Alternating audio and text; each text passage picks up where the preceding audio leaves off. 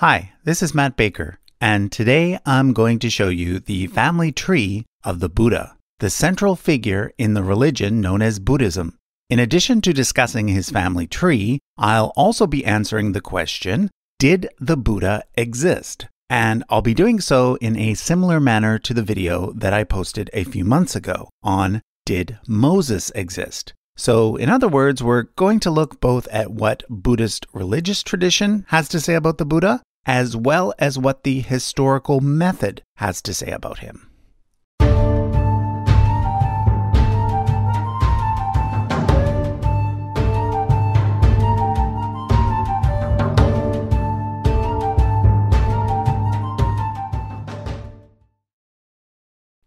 Before we dive into his family tree, let's first take a look at when and where the Buddha lived. Let's start with when, using my timeline of world history chart. Note that the thick brown line on this chart is 600 BCE. This is an important year in world history because it very roughly marks the turning point between the end of the Iron Age and the start of what historians call classical antiquity. Basically, classical antiquity is when humans first started to write history in a more straightforward, literal manner, kind of like we do today. Before this, history was usually passed down orally and was almost always mixed with mythology and legend. That's why it's much harder to determine whether or not someone from the Bronze Age or Iron Age existed, such as Moses, than it is to determine whether or not someone from classical antiquity existed, such as the Buddha or Jesus.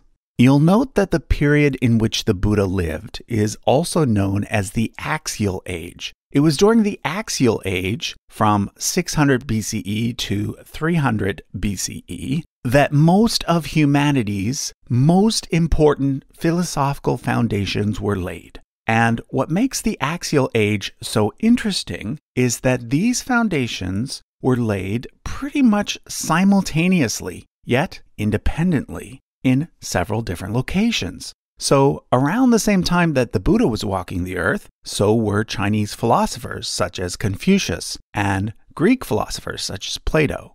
It was also during the lifetime of the Buddha that the Achaemenid Persian Empire, which we discussed last week on this channel, was dominating the entire Middle East, and that the Jews living in that empire were putting together what would eventually become known as the Old Testament. So yeah, a lot of important changes were happening in the world when the Buddha lived. Let's now talk about where the Buddha lived. To the east of the Achaemenid Persian Empire were 16 Mahajanapadas, which dominated North India. Mahajanapada means something like great realm, and these can be thought of as mini kingdoms, although in some cases they were actually republics governed by oligarchs. There are three in particular that I'd like to point out. First, Kuru. The Kuru kingdom is where the Hindu epic The Mahabharata is set, although the events in that story supposedly occurred many centuries before Buddha's time. We did a video on that topic, which I'll link to in the description if you're interested.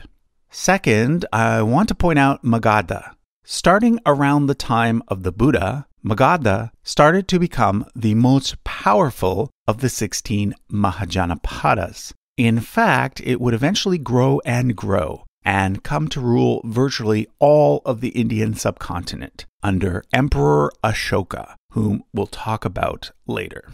But the third and most important Mahajanapada I want to point out is Kosala, because it was within the realm of Kosala that the Buddha was born, in what is today Nepal. Near the kingdom of Kosala were two smaller realms that were basically vassal states of Kosala. These two realms were located on either side of a river and were ruled by the Shakya clan and the Kauliya clan. It was from the Shakya clan that the Buddha descended. Now, the first thing you need to know is that Buddha is a title, not a name. So when Buddha was born, he wasn't actually called Buddha or the Buddha yet. His name was Siddhartha Gautama, and he was born as a prince.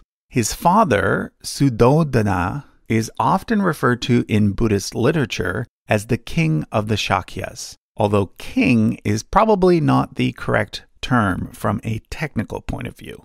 Historically, he was something closer to an oligarch or a tribal leader. But for the sake of simplicity, I'll be using terms like king, queen, and prince throughout. Suddhodana married two sisters, Pajapati and Maya, from the Koliya royal family. Their brother, Supabuddha, would go on to become the Koliya king.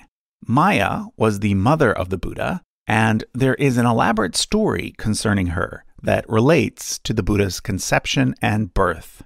One night during a full moon, she had a vivid dream in which a white elephant holding a lotus flower appeared, circled her 3 times, and then entered her womb through her right side.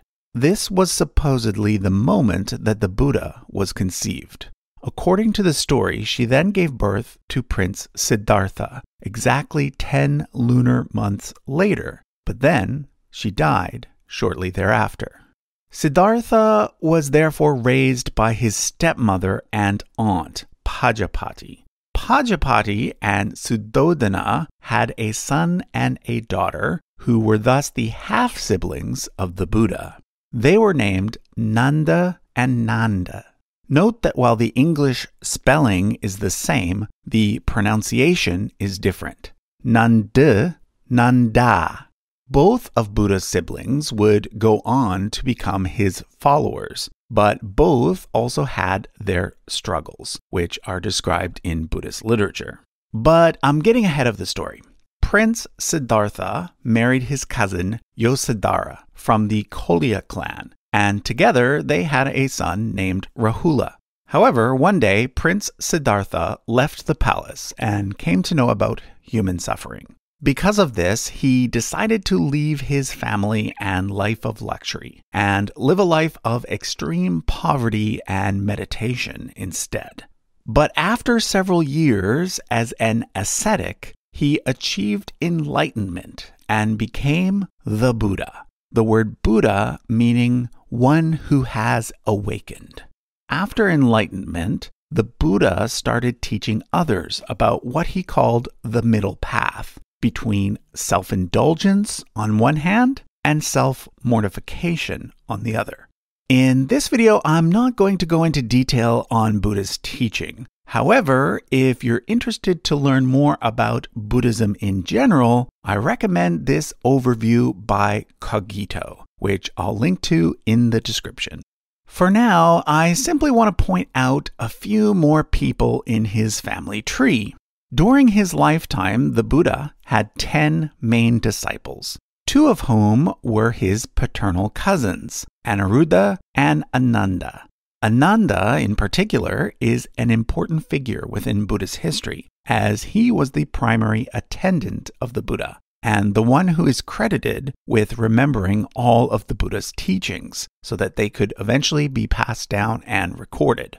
However, on his mother's side of the family, the Buddha had another cousin named Devadatta, who was his wife's brother, and who appears in many Buddhist stories as the main enemy of the Buddha, even though he too was one of the Buddha's followers. For example, there's several stories where he tries to kill the Buddha, and others where he tries to take over the leadership. In the end, he gets swallowed up by the earth and dies. Now, although the Buddha is primarily associated with Buddhism, he is also a revered figure within Hinduism as well, and therefore he has been integrated into the overall scheme of Hindu legend and lore. As I mentioned, the Buddha was born as a prince and came from a ruling family. This means he belonged to the Kshatriya caste, or Varna. For most of India's history, Hindu society was divided into 4 main social classes called Varnas. There are the Brahmins, who are the priests and scholars. the Kshatriyas, who are the rulers and warriors, the Vaishyas, who are the farmers and merchants, and the Shudra, who are the laborers and servants.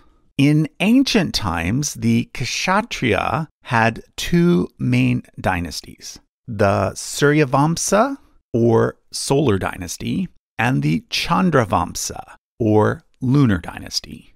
Note that Surya is the Hindu god of the sun, and Chandra is the Hindu god of the moon. The Buddha and his family are said to come from the solar dynasty, along with Rama, who is the main character from the Hindu epic, the Ramayana. In contrast, the main characters from the other big Hindu epic, the Mahabharata, are said to have come from the lunar dynasty. These include Arjuna and Krishna. According to most Hindus, Rama, Krishna, and Buddha were all incarnations of the god Vishnu. Vishnu is supposed to be incarnated 10 times. Rama was number 7, Krishna was number 8, Buddha was number 9, which leaves one more still to come. Okay, now that we've discussed the various religious traditions about the Buddha, let's now address the question. Did he actually exist as a historical person? In my video about Moses, I talked about 3 methods that can be used to prove a person's existence. The best, of course, being physical remains. Now, one thing I failed to mention in that video is that there is a difference between physical remains that are available for scientific testing and those that are inaccessible due to religious reasons. So, for example, many people pointed out that the physical remains of the Prophet Muhammad do exist and that they are located in the Prophet's mosque in Medina. However, we have no way of proving whether or not this is actually true, because I'm pretty sure that the caretakers of that mosque are never going to allow any scientists to do tests on the supposed remains of Muhammad, as that would be considered very irreverent. The same is true of the Buddha. There are many temples throughout the world that claim to have physical relics of the Buddha, such as the Temple of the Tooth located in Sri Lanka. I've actually visited that temple many times when I worked in Sri Lanka as a teacher. But like the tomb of Muhammad, scientists are unable to examine any of the supposed relics of the Buddha, and therefore they cannot be used as evidence for the Buddha's existence. After physical remains, the next best thing is other types of archaeological evidence, such as stone inscriptions. Now, when it comes to the Buddha, we do not have any archaeological evidence that dates to his lifetime. However, we do have inscriptions that mention him dating to about 200 years after his death. Remember Emperor Ashoka that I mentioned earlier? He was the guy who united the entire Indian subcontinent for the first time, bringing to an end the period of the 16 Mahajanapadas. Aside from the Bronze Age Indus Valley script, the next oldest inscriptions found in India date from the time of Ashoka. He is known for having erected several pillars with various edicts using the ancient Brahmi script. Well, the pillar shown here contains the word Sakya Muni, which means the Shakya sage, and it is the earliest known reference to the Buddha. But again, this inscription dates to around 200 years after the Buddha's death. So although that's pretty good in terms of archaeological evidence, this one inscription alone isn't enough to settle the question. We must therefore also look at a third type of evidence, textual sources. And when it comes to the Buddha, we have 2 main sources. One is the Pali Canon, which dates to around 30 BCE and is the standard set of Buddhist scriptures used by the Theravada branch of Buddhism, practiced in countries like Sri Lanka, Thailand, and Myanmar. The other source is the Chinese canon, which dates to around 400 CE and is the standard set of scriptures used by the Mahayana branch in places like China, Japan, and Korea. Now, as I mentioned in my Moses video, historians use several criteria to determine whether or not a source can be trusted when it comes to historical accuracy. The first question they ask is, does the source match the archaeological record? And when it comes to early Buddhist texts, the answer is, generally speaking, yes. The overall setting described in the stories about Buddha's life matches well with what we know of the Mahajanapada period in Indian history. Many small city-states ruled by local kings, rather than a huge centralized state, which came later. Secondly, are there multiple sources that all tell the same story? In this case, the answer is both yes and no. On the one hand, we do not have any ancient sources outside of Buddhist literature that can confirm the more fantastical elements of his life story, such as his ability to perform miracles.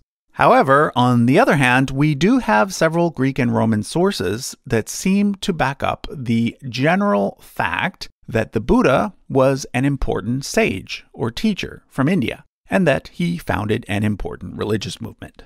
Third, is there any chance that the source is biased? Well, here, like all religious literature, one has to admit that, yes, the early Buddhist canons are biased because they, after all, were made by followers of the religion, not by impartial observers. But, like I said, if you strip away the supernatural elements from these stories, there is quite a bit of consistency when it comes to the basics. Next, let's consider how much time passed between the death of the Buddha and the earliest mention of him in a non-religious source. I did this previously with Moses, Jesus, and Muhammad, and noted that the answers for them were 1,000, 63, and 8, respectively.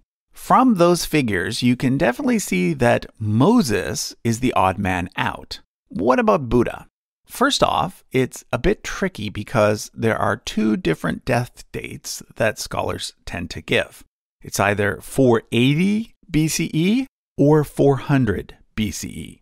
But if we go with an average between those two and then measure from the date that Ashoka erected his pillars, we get 184 years. So you can see that this puts the Buddha in a category more similar to Jesus than to Moses or Muhammad.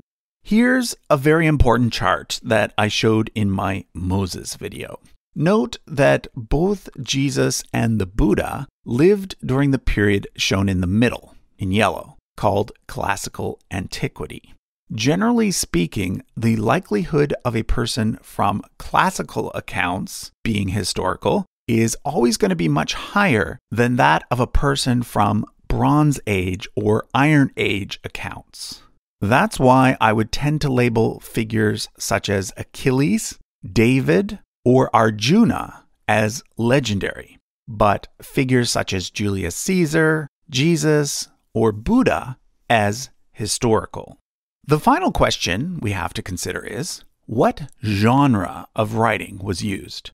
Well, like most religious literature, the main purpose of the Buddhist scriptures is not to serve as a record of historical events, but rather to pass on certain spiritual teachings. In this case, this is often done in the form of sutras, which are short, wise sayings attributed to the Buddha.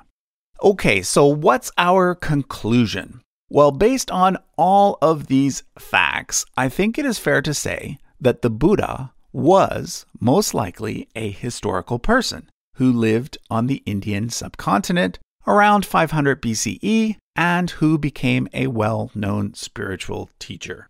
As for the many acts and sayings attributed to him, well, like in the case of Jesus, that is more a matter of personal faith, not of historical fact. Okay, so that was a look at the family tree of the Buddha, as well as the historical evidence for his existence. Thanks for watching.